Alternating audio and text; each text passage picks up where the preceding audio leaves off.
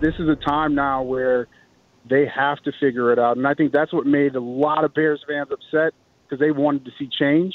And George just wasn't ready to make that change yet. And he's given Ryan Pace and Matt Nagy one more chance to figure out how to get it right. And so for me, the biggest question is I want to know what Pace and Nagy sold him on, especially at the quarterback position moving forward, like what their idea is, because that to me is it's still the focal point. It's Mark Grote on 670 The Score, a radio.com sports station. I'm here with you until noon on The Score. And that man's voice, from whom you just heard, is the son of Walter Payton, and that's why Jared Payton, goes by Payton's son on Twitter. He is also one of the sports stars at WGN-TV. He covers the Bears. He covers many sports. Jared Payton joins me now on The Score. What's up, man? I miss your face. Man, I miss you too, Grote. Yeah, it's kind of weird to hear your voice. That means that you've been on the station a couple of times when they're playing back your old stuff from back in the day. But I do have to tell you this. My buddy TJ and my buddy Adam are huge fans of yours, and they're listening. They want me to tell you hello. I'm not cool anymore. The people who I get a chance to talk to are cooler than me, so they wanted me to tell you what's up. Oh, TJ and Adam, shout out to you guys. So I'm glad that you and I, Jared, are both propping each other up, because I am sure that there are people listening that know me who will be like, oh, that's cool, man. It's Jared Payton. I've seen him on TV. He's Walter Payton's son. That's awesome. So it's all about propping each other. Dude, that is the one thing, and we're going to get into hardcore Bears talk here. One of the things that I love about you is the fact that you, unlike some other offspring of celebrities, whether it's sports stars or superstars, you really embrace being the son of the greatest football player of all time, and Walter Payton, don't you? I do, Mark. I mean, it's weird because, you know, even with my son growing up, he knows that his grandpa's the best, but he also loves these new age guys like Patrick Mahomes and DK Metcalf. And I tell him all the time, Grandpa could do everything that all these guys can do, even at the quarterback position. Yes, so he can throw. It really doesn't matter. But I'm gonna tell you, man, as I grew up and started to love the game of football and understand the game of football, yeah, he's the best. And hands down, pound for pound, I've watched so many different people, and you know, people might say Barry Sanders is a better runner and Jim Brown could do this, and all these guys. I respect all those guys, but when it comes down to pound for pound, there's no better football player than that guy number 34 with that Jerry curl and that Ruse headband. So I'm always going to rep him, and he's not here, Mark, to do it. So I have to do it. He's not here, and now he wouldn't do it if he was here. But you know, that's my job. That's one of the things that I really carry to my heart. Yeah, and I appreciate it, and I know lots of other Bears fans listening appreciate it as well, to keep the legacy alive. And just, you know, like you just did, just to remind people that there have been other great running backs, and there will be great running backs in the future. But if you want the all-purpose package, and to my knowledge, the only one who sported and rocked the Kangaroos, it's Walter Payton. Yes, sir, man. There's I actually sit and wonder, though, Mark, what he would be thinking about right now about this team. Like, what if we were having these conversations, and I'm still in the media and, you know, working at WGN, and we're having a conversation. I just want to know what his thought process would be on what's next for this ball club as they head into this 2021 season. Yeah, man, and it would be hard to predict, and you would think that, you know, a lot of the quote-unquote old schoolers would say, hey, let's get back to, you know, playing running football and all that kind of stuff, but that doesn't exist as much in this NFL. So I will ask you, Jared, and we heard the clip of you coming in. I believe that was when you were on The Score with Zach Zabin recently. Have you figured out what direction Matt Nagy and Ryan Pace, as you were wondering out loud at that point, obviously several weeks ago, have you figured out what they might be thinking at the quarterback position?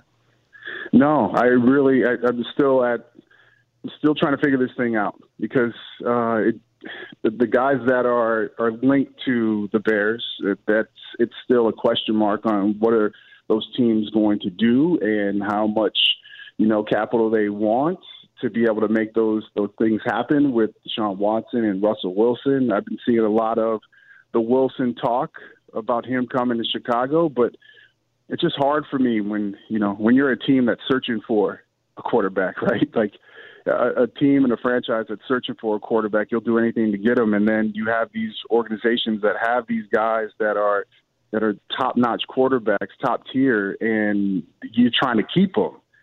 When you don't have one, Mark, it's a problem. And every organization that doesn't have that franchise quarterback is in the same position that the Bears are in now. And so, pipe dream, Russell Wilson would be great, but I just don't see that happening. I just have a hard time, and I don't know what the relationship is with Pete Carroll and everything else. I know he's unhappy with getting hit as many times as he has, and which if you have a quarterback or like Russell or Deshaun, to me, you do everything that you can in your power to be able to make sure that they're happy and that you're putting the right pieces around them. And I go back to even with Mitchell Trubisky and people talking about, from when he started to where we are right now.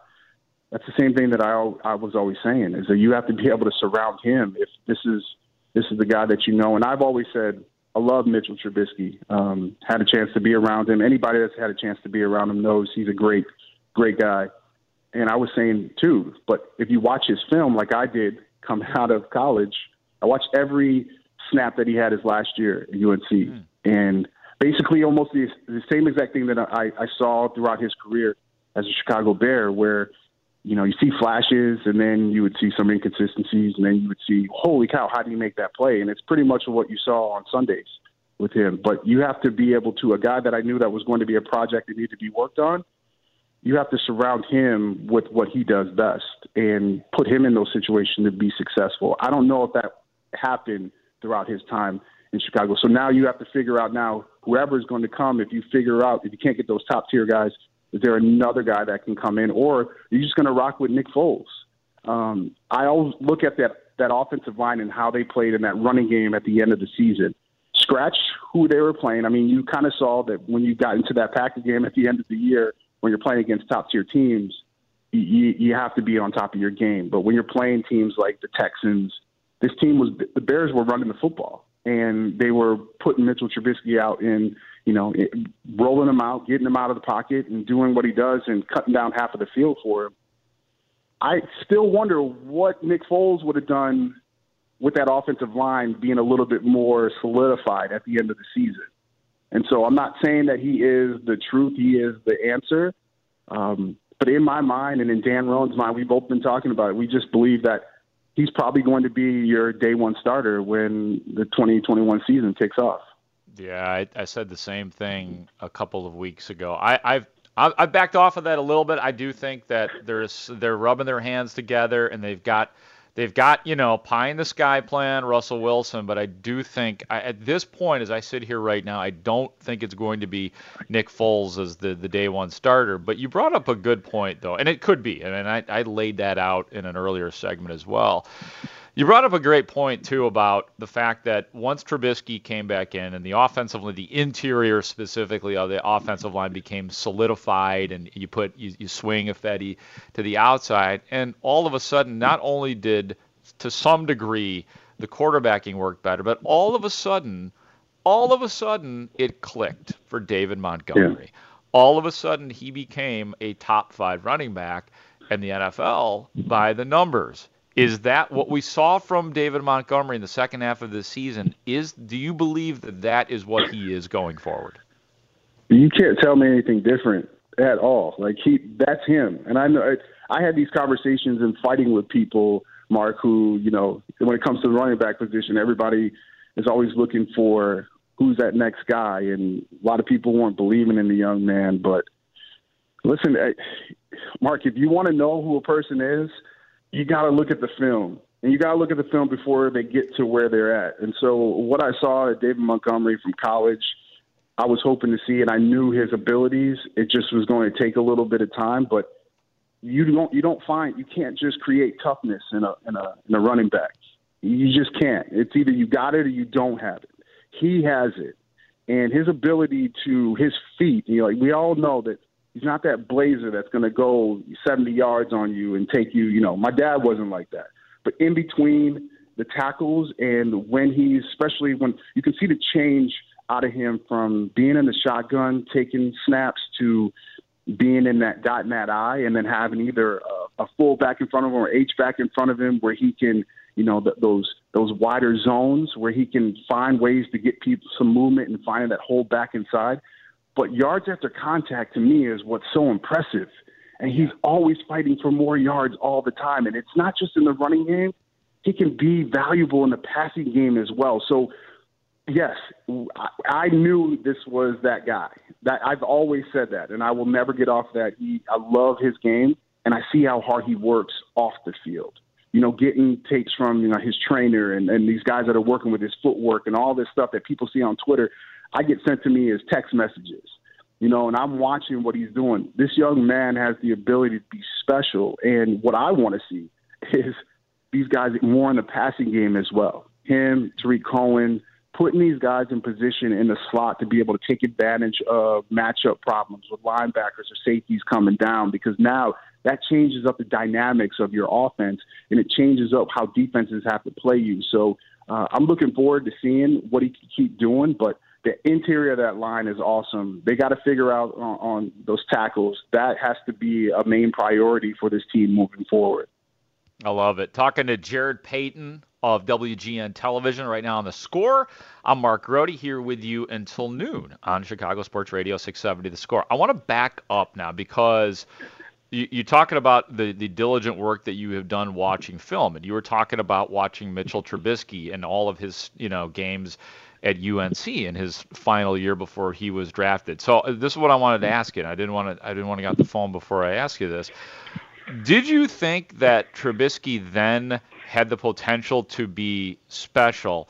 And you also said that he wasn't surrounded necessarily with the right pieces in his time with the Bears. So I guess the bigger picture question is, do you think that Mitchell Trubisky still can be a top-notch starter in the NFL with probably a different organization if he has the right people surrounding him? Like, is that development, that ceiling still there, do you think, for Mitchell Trubisky?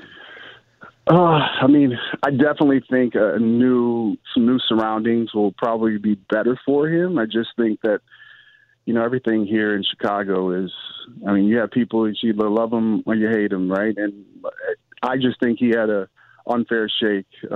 You know, where you're drafted, right? When people draft you, you know, they move up and they have the conviction. And listen, Ryan Pace, that's what he felt. He felt like, you know, you're looking at what he came from the Saints, and you looked at his completion percentage in college, and you looked at some of the things, and, you know, has he been kind of constructing this offense a little bit, he's trying to find pieces in part kind of like the Saints, right? And he thought maybe Trubisky could be that Drew Brees. Not saying that he will ever be Drew Brees, but maybe that's what his mindset was, of taking a guy that could hopefully figure out a way to take care of the football and to get it in the hands of those playmakers.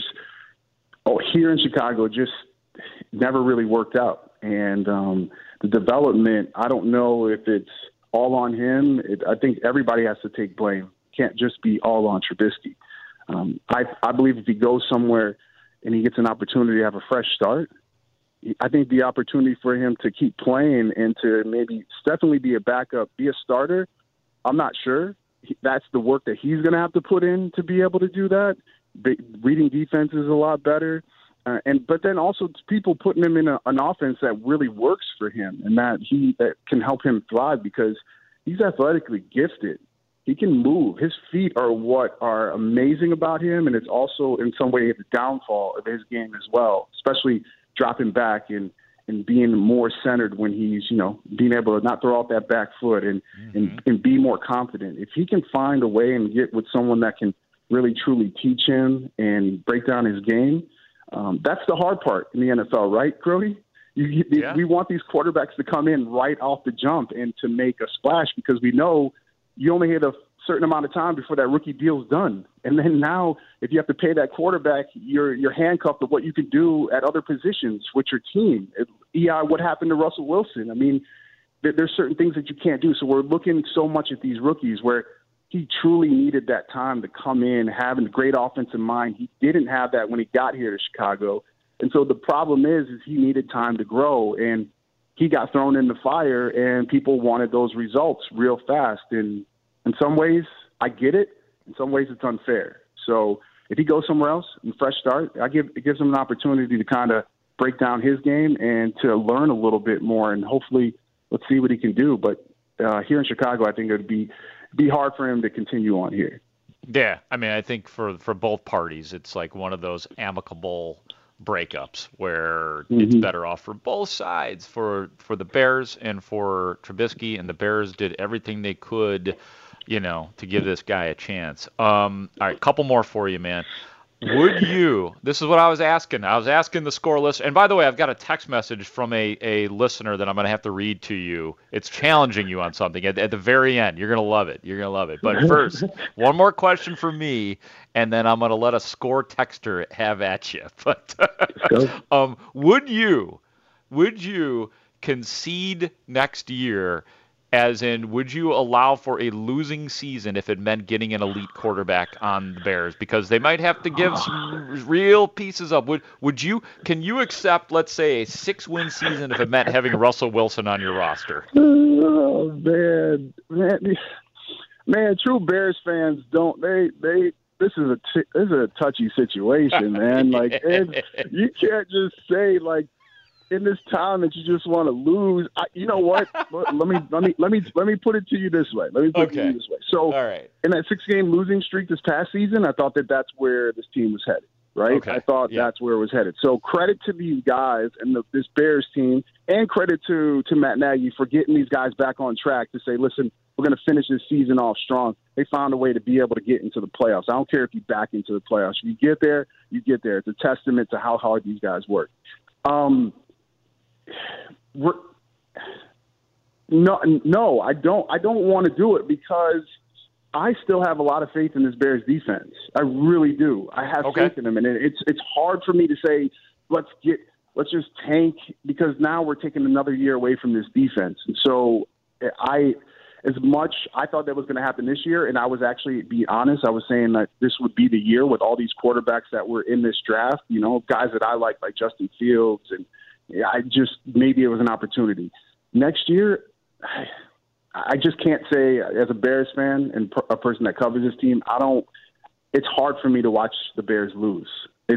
I'm not like everybody else. I understand. It's not like, you know what I mean? It's not, I'm not like, this is family to me. And so I don't want to ever see my team lose. And so it'd be hard. And I really have a lot of faith in this defense, and, let's see what they can do, man. Figure out the quarterback position, even if it's maybe in-house. If they can figure out a way to get that offensive line solidified in a run game, let's see what can happen with this defense and how if they can still get back to that, not to the form of 2018, but just getting back to how they were playing at the beginning of the year last year before they had all this stuff on their shoulders. We're talking about a defense that was an offense that wasn't able to consistently put together drives. You know how much pressure is put on that defense? Oh, my God. It was a lot. So they broke by the end of the season. Let's see if an offense can be respectable. If they can put numbers up on the board and not put so much pressure on the defense, and then let's see where all the chips fall. All right. You ready for the text message question? Yeah, I'm ready. Texters are tough, man. They're tough. Trust me, man. All right, here it comes from the 708. It says, Jared Payton, earlier this season on this station, said that Brady was not his GOAT. Ask him how he feels about that now after this season. Oh, yeah. I mean, listen, in other people's minds, Mark, he's the GOAT, and rightfully so. He's in that conversation. No one's been able to do what that man's been able to do. But if you're asking me, I have to start a franchise, like from any era, with a quarterback from any era. I can choose. Yeah. Brady's not the guy that I'm choosing. Give it to me.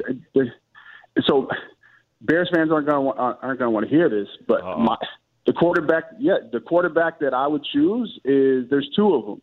Okay. One One is Dan Marino. I love Dan Marino. Oh, Doesn't have any my championships. God. Doesn't have any championships, but I love him So to good. death. He's just a gunslinger.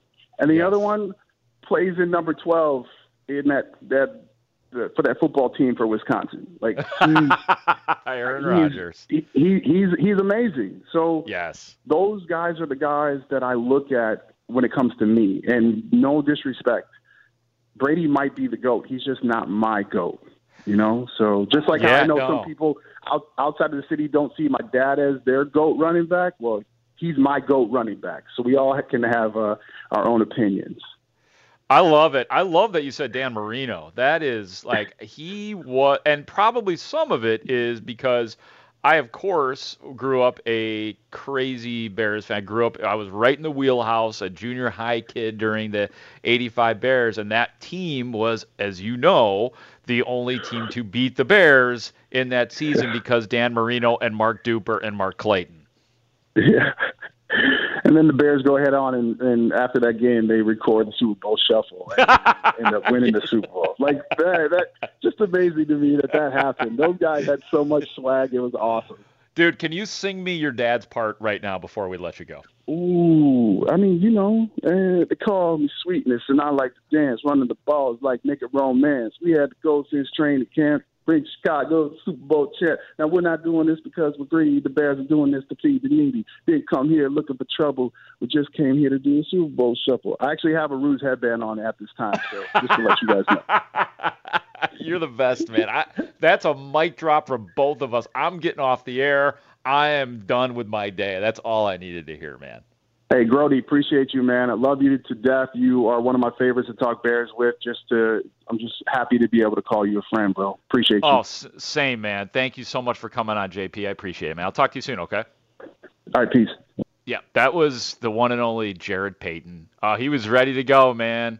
I love that he's such a great dude, and God, does he break it down well too. I love all the film watching that he's doing, but I love that he embraces having Walter Payton as his father. Like I said, like there's a lot of people I shouldn't be bothered by it because I can't relate to it, but it always bothers me when celebrities sort of run from their fame because like there's something like they want to, quote unquote, make it their own way and want to have their own identity, which is good. And Jared Payton obviously has totally and completely his own identity. But the fact that he is so proud and glowing to speak about, it's not like, oh, God, we got to talk about Walter again. It's not about me. No, he is representing. And I would also imagine it's pretty damn cool to have Walter Payton as your father and to teach your kids about who their grandpa was. And then their kids get to, God, that's cool, man. 312-644-6767 is the number. A couple of text messages before we take a break.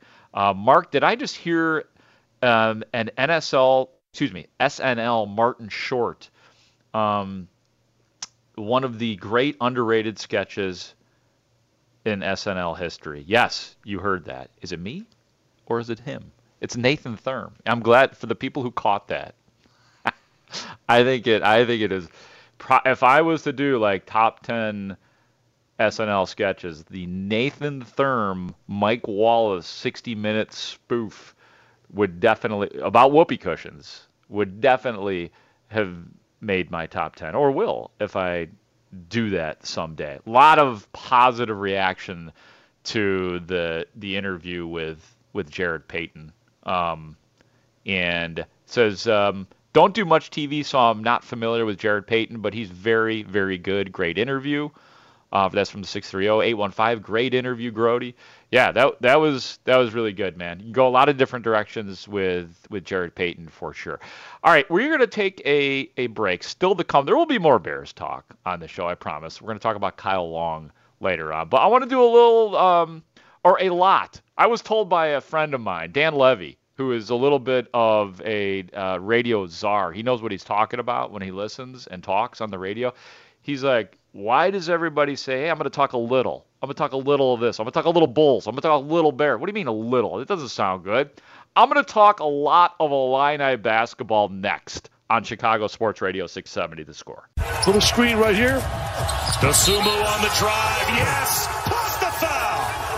Talk about stars stepping up. Talk about stars and forget about the mask. Several possessions. They came a little short. Tough loss. Really a tough loss and a great win for the Fighting Illini. I gotta say, it was fun to hear Dick Vitale doing a game for a team that is relevant in Chicago. Like, I think I'm probably like a lot of people. Like, Dick Vitale is a guy that is hammered over all of our heads for the last 2 decades or 3 decades, whatever it is, forever. And his act can wear thin at times, but it's been a while since there's been a team which is consistently popping up on the national TV circuit. And I know Loyola has done some great things in the past, but it's Illinois. It's a different ball game. It's a different attraction. And so when Dick Vitale is doing the game, it's entertaining. It's not always good, but it's very entertaining.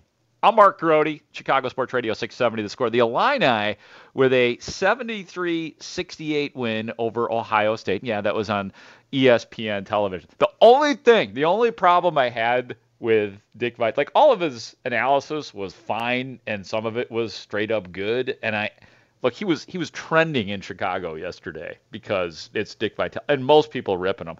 I did have one critique.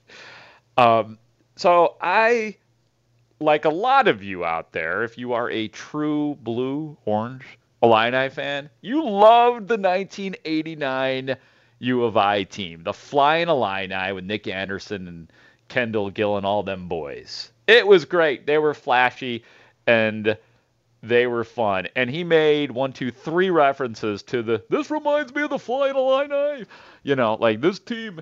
And like, that's cool. Like, get the historical points in. It's always great to hear about those stars. But what about the 2005 Illini? This team is probably more like that team. What about Darren Williams and Dee Brown and Luther Head, baby, James Augustine, Roger Powell, Nick Smith, all them boys? I do like saying them boys. We them boys.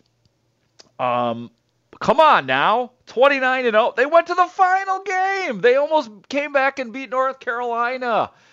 Just a little love for what happened in 2000. That was a great Illini team, and I was there. I covered the whole thing.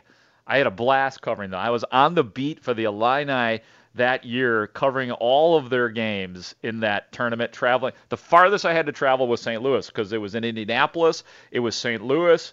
It was Rosemont, the Allstate Arena, where they had that unbelievable, one of the great comebacks in the history of college basketball was against Arizona. I just wanted one reference to that. And again, check me out, yo.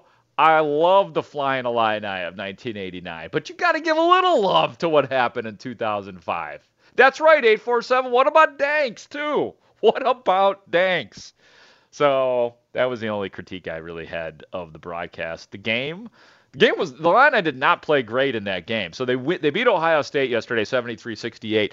I thought the Illini should have, if they had made more free throws and played a little bit better defense and rebounded, like maybe say like they did in the game at Michigan, they could have blown out Ohio State in that first half. Instead, it tightened up at the end of the first half, and then Ohio State, it got to the point where I thought the Buckeyes were going to win that game, but oh no, Ayo Dosunmu, man, he comes back, hits a driving layup with 44 seconds left that made it 70-68, makes the and one, so the Illini go up 71-68.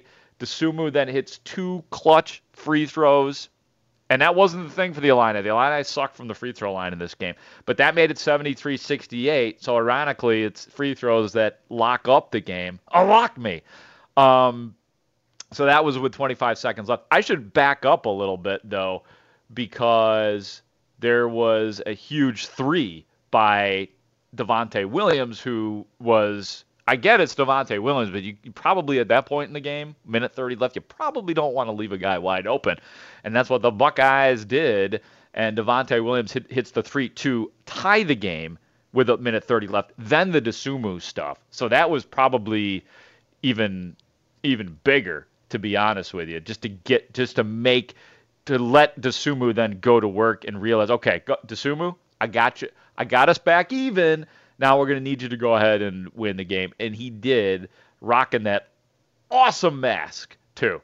Like, it's amazing that it's taken us this long to get to a stylish form of that mask, because we've all seen the kooky-looking plastic masks that players have worn, and they just look ridiculous. They're necessary and understandable, but they look awkward and bad and uncomfortable and all of that. But he looked like a straight superhero wearing the mask that he had on yesterday, did Ayo Dosunmu. And then I was tweeting about this yesterday, and Shannon Ryan reminded us of the Chicago Tribune. She covers college basketball. Reminded us that there have been a couple of NBA players that have rocked that mask as well. Joel Embiid, whom the Bulls will see again soon. Hello, Embiid. And then the other was LeBron James. So I didn't remember that, but Dosunmu looked great. I hope it wasn't style over sacrificing potential health, but he looked good, man. He looked good, and it was just at the point that Dick Vitale was saying that there's no way he could be able to play with this mask, that he started to hit the big shots. So it was fun, man. It's fun watching the Illini when they're good. It really is. I mean, they go underground, and college basketball fans go underground until a team like Illinois is good, and then we all gather around. Kofi Coburn, 12 points in the game yesterday. He's a guy that I really wonder, like, NBA-wise. I'd like to talk to some scouts about him, like where is he a first-round pick? I don't know. I think maybe. He's got the body, man. There's no doubt about it. I mean, he is a bull down low for sure. I don't know if that all translates to the NBA with him. I don't know. I genuinely don't know. So Michigan, though, wins the Big Ten title, and Brad Underwood, starting to like Brad. Brad said the following. He said, quote, "I know this. Nobody won more games than us, and we've played them all." Yeah! Brad Underwood. So I don't really care much, though, about all of that. And, yeah, a number one seed means something, and the Illini will have a number one seed. But, man, it's all about the tournament. You can't be like the one and done. Like, I want to see a deep run from the Illini and all the Big Ten tournament stuff and who won the Big Ten regular season. It doesn't really matter. It's about what you now do in the NCAA tournament. And Loyola, by the way, will play Drake in the MVC final. Hi, Mully. So that's cool, man. We got two teams in the state that could do real damage in the NCAA tournament this year. I think that the Illini, like specifically with the road game at Michigan and then the road game yesterday at Ohio State, they have benefited big time, and as have all teams this year, from not having to deal with those crowds on the road. Like, this is the sport, college basketball, like no other sport. Not football, not baseball, not hockey, none of them. College basketball, the lack of a crowd is a huge effect in terms of the concentration and the focus, because crowds, college kids at games are crazy, and they're loud and they're enthusiastic and they have energy for the entire game. So the Illini didn't have to deal with that at Michigan. They didn't have to deal with that at Ohio State, and that has been hugely beneficial to them to focus. I don't know if they win that game yesterday, if they're dealing with a crowd down the stretch and the different level of pressure that specifically college basketball arenas can put on a place. So, yeah, it was fun watching, and like I said, fun to hear Dick Vitale as well. Just give a little bit of love because he's gonna get another chance, right? Like, probably, or somebody, please, get Luther Head, James, somebody say something about the 2005 Illini. That's all I would ask. I'm Mark Grote, here till noon on The Score. We had a couple people waiting. I don't know if they're still there, but I'm gonna try. Mike and Berwyn, you're on The Score. Hi, how are you? Hey, Mike, how are you, man? Thanks for waiting. Good. Hey, you know what, though? What do you think about Richie Incognito joining the Bears? He got released by the Raiders yesterday. I don't know. Is he still good? Yes, he's still good. Very good. All right. Thanks, Mike. Thanks for the call. I don't know. I honestly, I have not thought about Richie Incognito for a while since he was in the news. First blush, if he's still good, and I haven't watched much of him, and I haven't zeroed in on his game. So you guess what I'm going to do here, Mike? I'm going to give you a big I don't know, but I appreciate you calling. Wayne in Lafayette. Hey, Wayne. Hello there, Mr. Grody. How are you, my friend? Oh, Wayner. I'm good. What's up, buddy? Hey, man. I'll tell you what. If it wasn't for you and Lawrence Holmes and a few of you others at the score, this would have been a terrible winter. But I'll tell you, you guys are doing a fine job. Anyway, but hey, I got two things for you here, Mark, old buddy. The scenario for the Bears for a quarterback, and then the Wayne from Lafayette scenario for the Bears for a quarterback. The scenario for the Bears is it's simple. I know you got to keep it short, but for the Bears, you got to have a quarterback that you absolutely hate if he's on the other team, and you absolutely love if he's on your team. And there's only two of them that I know of, maybe three. That'd be Wilson and Watson, and maybe one more. But and they're going to be hard to get, and we're going to have to give up the farm for that. And then Dwayne Franklin, Dwayne from Lafayette, method here is Darnold and Nagy, marry them at the hip. Nagy will think he was born in Popeye's chicken, buddy, if that happens. And then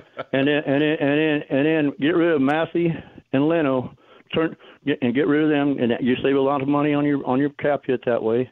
Let them go to a food eating contest, hot dogs or pancakes or whatever, all over Chicago. Win money with them that way, and then get Darnold though. But I don't know. What do you think about Darnold and Nagy marrying up? And also, when you see the Grobber or talk to him, tell him from the great Mr. Carlson on WKRP. As God is my witness, I thought turkeys could fly. All right, Wayne. Thanks for the call, man. Wow, Wayne. I was a little zoning out on the whole food eating contest, but anyway, Wayne, always great to hear from you, buddy. We love you at the score. We do. We love you. Love us. We love you. It's reciprocated, my friend. Oh yeah. I was trying to think of what I was going to say. Sam Darnold. That's interesting. You bring up Sam Darnold. That's where I'll go with this call. So I would my first no to Sam Darnold because it's too risky. I like the idea because I think there is still good in him, that there still is a ceiling for Sam Darnold, but the Bears are in a situation where they can't take those kind of risks in different scenarios. If the Bears had a better history or had more success in the last 2 years, and you say, take, you can afford to do that. There are things the Bears cannot afford to take chances on now because of the situation. They have to know that he's going to be good. Sam Darnold might be good, but they don't know that for sure. And I can't say that either of those guys that. I can't say that Sam Darnold is better than Mitchell Trubisky or Nick Foles. I can't. I will say this, that the number one guy that Kyle Long was on the score in back-to-back interviews or back-to-back days on the afternoon show with Parkins and Spiegel, and then yesterday with Zach Zaman. And the consistent theme in both was that he loves Sam Darnold. He does. And he thinks that he was hurt by being in New York, and that he thinks that, and he said this, and this comes from a true place because Kyle Long did not leave under great circumstances. He was not a happy camper after he left, and part of that might have been Matt Nagy, but he had glowing things to say, did Kyle Long, about Matt Nagy, and saying that he would be a great matchup for Sam Darnold, and that he could work with him, and that he would be a good mentor, a good coach, a good for Sam Darnold. So take it from Kyle Long, but my answer to that is no. Unfortunately, you can't afford to take that chance. Let's go to Jack. Jack, you are on the score. How you doing, Mark? Good, man. How are you? A couple things real quick on the Illini. First of all, I don't think there's ever been a 3-game stretch in the Big Ten where a team has won 3 straight games on the road in the on how good the teams were in Wisconsin, Michigan, and Ohio State. That was absolutely awesome. And I'm sure the crowd did help not being there. Yeah. I don't care. Nobody's ever beat 3 top 10 teams in the road on the Big Ten, and 2 of them without Io. Second of all, I'll allude to your 2005 team, which made it more sweet yesterday, and I'm sure you remember, but back in 2005, we ended the regular season in Columbus and lost our unbeaten streak at that time, thanks to a last-minute 3-second shot by an Ohio State player. So it was very sweet to earn that win yesterday.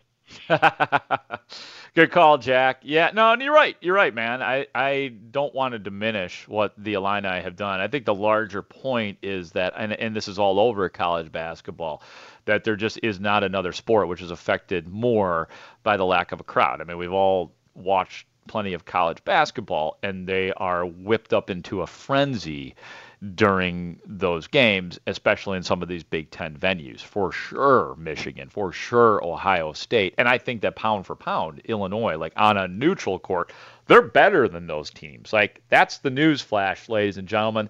The Illini are better than you. So, and I hope that shows up in the NCAA tournament. We know that that's not always the case, but honestly, I hope that the Illini are more like the 2005 Illini than even the Flying Illini from 1989. Even if they were 1989, a little bit more flashy. All right, quick break, come back. I got a Cubs player and a Sox player I want to talk about next on Chicago Sports Radio 670 The Score. Andrew Vaughn slugs this ball to left field. Calhoun is back. It is gone. Bring him home. That is why the White Sox are so high on the first-round pick from a couple of years ago out of Cal, Andrew Vaughn, a 3-run shot in the first. 1-2, check swing, and he struck him out. Well, that's the pitch right there. It's Edward Alzolay striking a guy out. Drew Shambi with the call on the Marquee Sports Network. Jason Benetti before that. Fine play-by-play voice for the Chicago White Sox on NBC Sports Chicago with the Andrew Vaughn call. And it is those two gentlemen that I would like to talk about on both sides of our great baseball city. I'm Mark Rohde with you here on The Score. And, yeah, the theme with these two guys for me is just play them. Just play them. It's different with both players, though. With Adbert Alzolay, never mind competing for a spot with Alex Mills, whom I like. And, yeah, he had a no-hitter last year. But just put Alzolay in every 5 games to start the season. See what you got. If it's not good, then you have Mills, you have Trevor Williams, you have Shelby Miller, who was pretty good yesterday, Shelby Miller. You have Trevor Williams, all these guys standing by. I'm sure I'm leaving somebody out in that cavalcade of potential starters for the Cubs. Cole Stewart. Let him go. Let's listen to David Ross on Adbert Alzolay.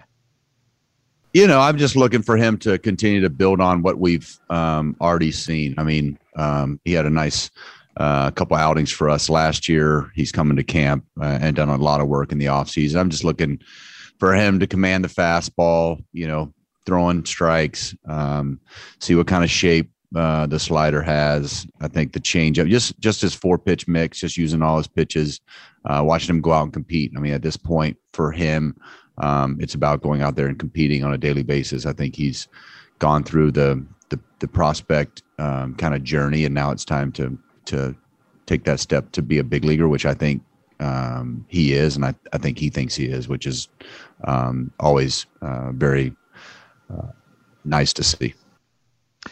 David Ross on Adbert Alzolay. Here's the thing. I'm not even a huge fan of Alzolay, nor am I necessarily sold on Alzolay, but you're in a situation where you can afford to and you should take the chance. He's 26 years old, throws harder than anyone in the rotation. Last season, pitched in just 6 games, 4 of which were starts, 1-1 with a 2.95 ERA over 21 in the 3rd innings, 29 strikeouts to 13 walks. Again, I have my doubts about him, but again, this is a situation, a year in which you should see what you have, and he could be advertising or promotion for a potential trade down the line as well. So see what you have. Don't mess around. There's no reason to put just slam dunk Alec Mills in there. I'd rather slam dunk Alzolay, as in pitch him every 5 or 6 games, whatever the case may be.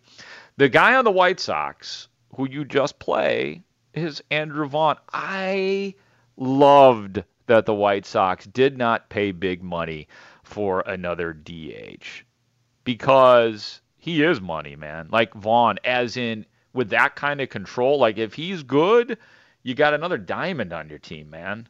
And there is the pedigree. Like he's expected to be good. Vaughn was the 3rd overall pick of 2019. He should be a good Major League Baseball player. So to make him the DH, and I don't know, a lot of Sox fans were kind of PO'd that the Sox did not spend the money. They spent the money right up until they didn't with the DH. But I was always like, go with Vaughn, man. Like he fits in, and you have enough big bats. Like if Vaughn isn't good, to make up for it. You know what I mean? Like you got Eloy, you got Robert, who has looked good in this spring. You got Tim Anderson. Hopefully you have a rehabilitated Yoan Moncada this year. You have the MVP in Abreu. You have Yasmani Grant. It's a great offensive team, even if you take the DH out of the picture. So man, it's like I love it. I love that it's Vaughn, or it looks like it's going to be Vaughn at the DH. And again, you're not screwed if he's not good. You know what I mean? So, and here's Tony La Russa on Andrew Vaughn. Well, I give a lot of credit, when I was trying to get familiar with the roster, and when I talked to everybody up top, like Kenny and Rick, and Jeremy, and I talked to player development, Chris and Doug. There wasn't anybody that was on the fence about Andrew, and so much so that we're looking forward to see him. I got to see him in January, and he's for real. I mean, what does that mean? I don't have a crystal ball about whether he's on the squad April 1st, but he's going to get a lot of opportunities to play his way onto this team. And today was kind of start you expect. Really good at bats, really nice defensive play. Doesn't take an inning off. He's a real deal. Yeah, he's a real deal. And so Tony non-committal about Andrew Vaughn being with the big league ball club on April 1st, but I think ultimately it's gold, man, if that guy works out as your designated hitter. One other cut that I want you to hear that I thought was interesting was from the White Sox, Liam Hendriks. Here's a bonus cut for you, a bonus Sox topic. And Liam Hendriks was on the score this past week with Parkins and Spiegel. Is that right? Yeah. Excuse me. I'm sorry, Dan Bernstein and Layla Rahimi. Love you, love your show. He was on your show. And I thought that it was an interesting line of questioning from either Dan or Layla about what his actual role will be, because as I think it was Dan who said that sometimes the game is won in the 5th inning with runners on 2nd and 3rd, and you're up 1 and you got to save a game. So here's Liam Hendriks on that topic and where he fits in this Sox bullpen. So you say the closer's role. There are some interesting forces at work right here. One is the understanding of leverage moments in modern baseball, where sometimes the game's decided with 2 on and 2 out in the 5th. And just because the 9th inning is the last inning, it may not be where the high leverage moments come. Countervailing that would be the fact that your manager, Tony La Russa, is maybe the creator of the 9th inning closer. He was significant in making that a role. How are these things going to balance, and how do you expect to be used? Yeah, I mean, obviously I've told them, I'm ready for any situation whatsoever. It doesn't matter what inning, doesn't matter what anything like that. But, I mean, anybody who's thrown the 9th inning will tell you that those last 3 outs, no matter the leverage situation, no matter what's going on, the last 3 outs are some of the hardest outs in baseball to get. Then it shows, I mean, you see how many times it's like a guy will come in with runners on and everything like that. They're able to get out of it, but then all of a sudden they get that opportunity to get into the 9th inning, and it just changes. It's whether it's a mindset thing, whether it's the importance of making sure that you're the last line of defense or whatever it is. It's yeah, I mean, I'm up for anything. Like if they want to throw me in the 5th inning with a couple guys on, I'm all for it. I'll be out there and I'll be ready to go. And if I'm in the 9th inning, I'm in the 9th inning. And the good thing is with this bullpen, you can pretty much chop and change every single person in there, whether it be the long guy, whether it be the middle relievers, whether it be the high leverage guys, whether it be the high leverage lefties. I mean, we've got enough guys in this bullpen as it projects out now that you can pretty much chop and change absolutely everybody. I mean, who knows, by the end of the season, depending on how everyone else is doing, I could end up being the long guy because these guys are doing way better than I am. Who knows? That's interesting. So here's my question about that. So Liam Hendriks is obviously your ninth inning guy. He is going to be your closer no matter what he's saying. What if, though, let's say either, and nobody wants this, let's say he struggles or he gets injured. Who would be the next guy up in terms of the White Sox closer? Because there's a few guys from whom to pick. I mean, I think Aaron Bummer probably comes to mind first, but I certainly don't leave Garrett Crochet out of that mix. I certainly don't sleep on Evan Marshall, Michael Kopech, anyone? I mean, it's interesting. Like, I think the bullpen looks great, and this is one time, even if you are anti-Tony La Russa, where you could say, I'm kind of glad that Tony La Russa is my manager because of his track record with dealing with bullpens. Like, he knows what he's doing with starters and particularly with bullpens. So it'll be really interesting to see how that works, or even if there is sometimes a different guy in the ninth inning. The White Sox bullpen is just so fun to talk about, and hopefully it lives up to the billing, and I don't see any reason why it won't. When we come back here on The Score, we got a jam-packed 11 o'clock hour. I want to talk about the Bulls first, and I have some different thoughts than maybe some of the other experts out there regarding the Bulls. You'll hear their voices. You'll hear my voice on the Bulls. And then we're going to do the investigation on Kyle Long, my CSI investigation on the former Bears offensive lineman who had score week this week. He was on the afternoon show. He was on the weekend show with Zach Zaven yesterday. So that is coming up in the 11 o'clock hour. I'm back with you here in a couple minutes on Chicago Sports Radio 670 The Score.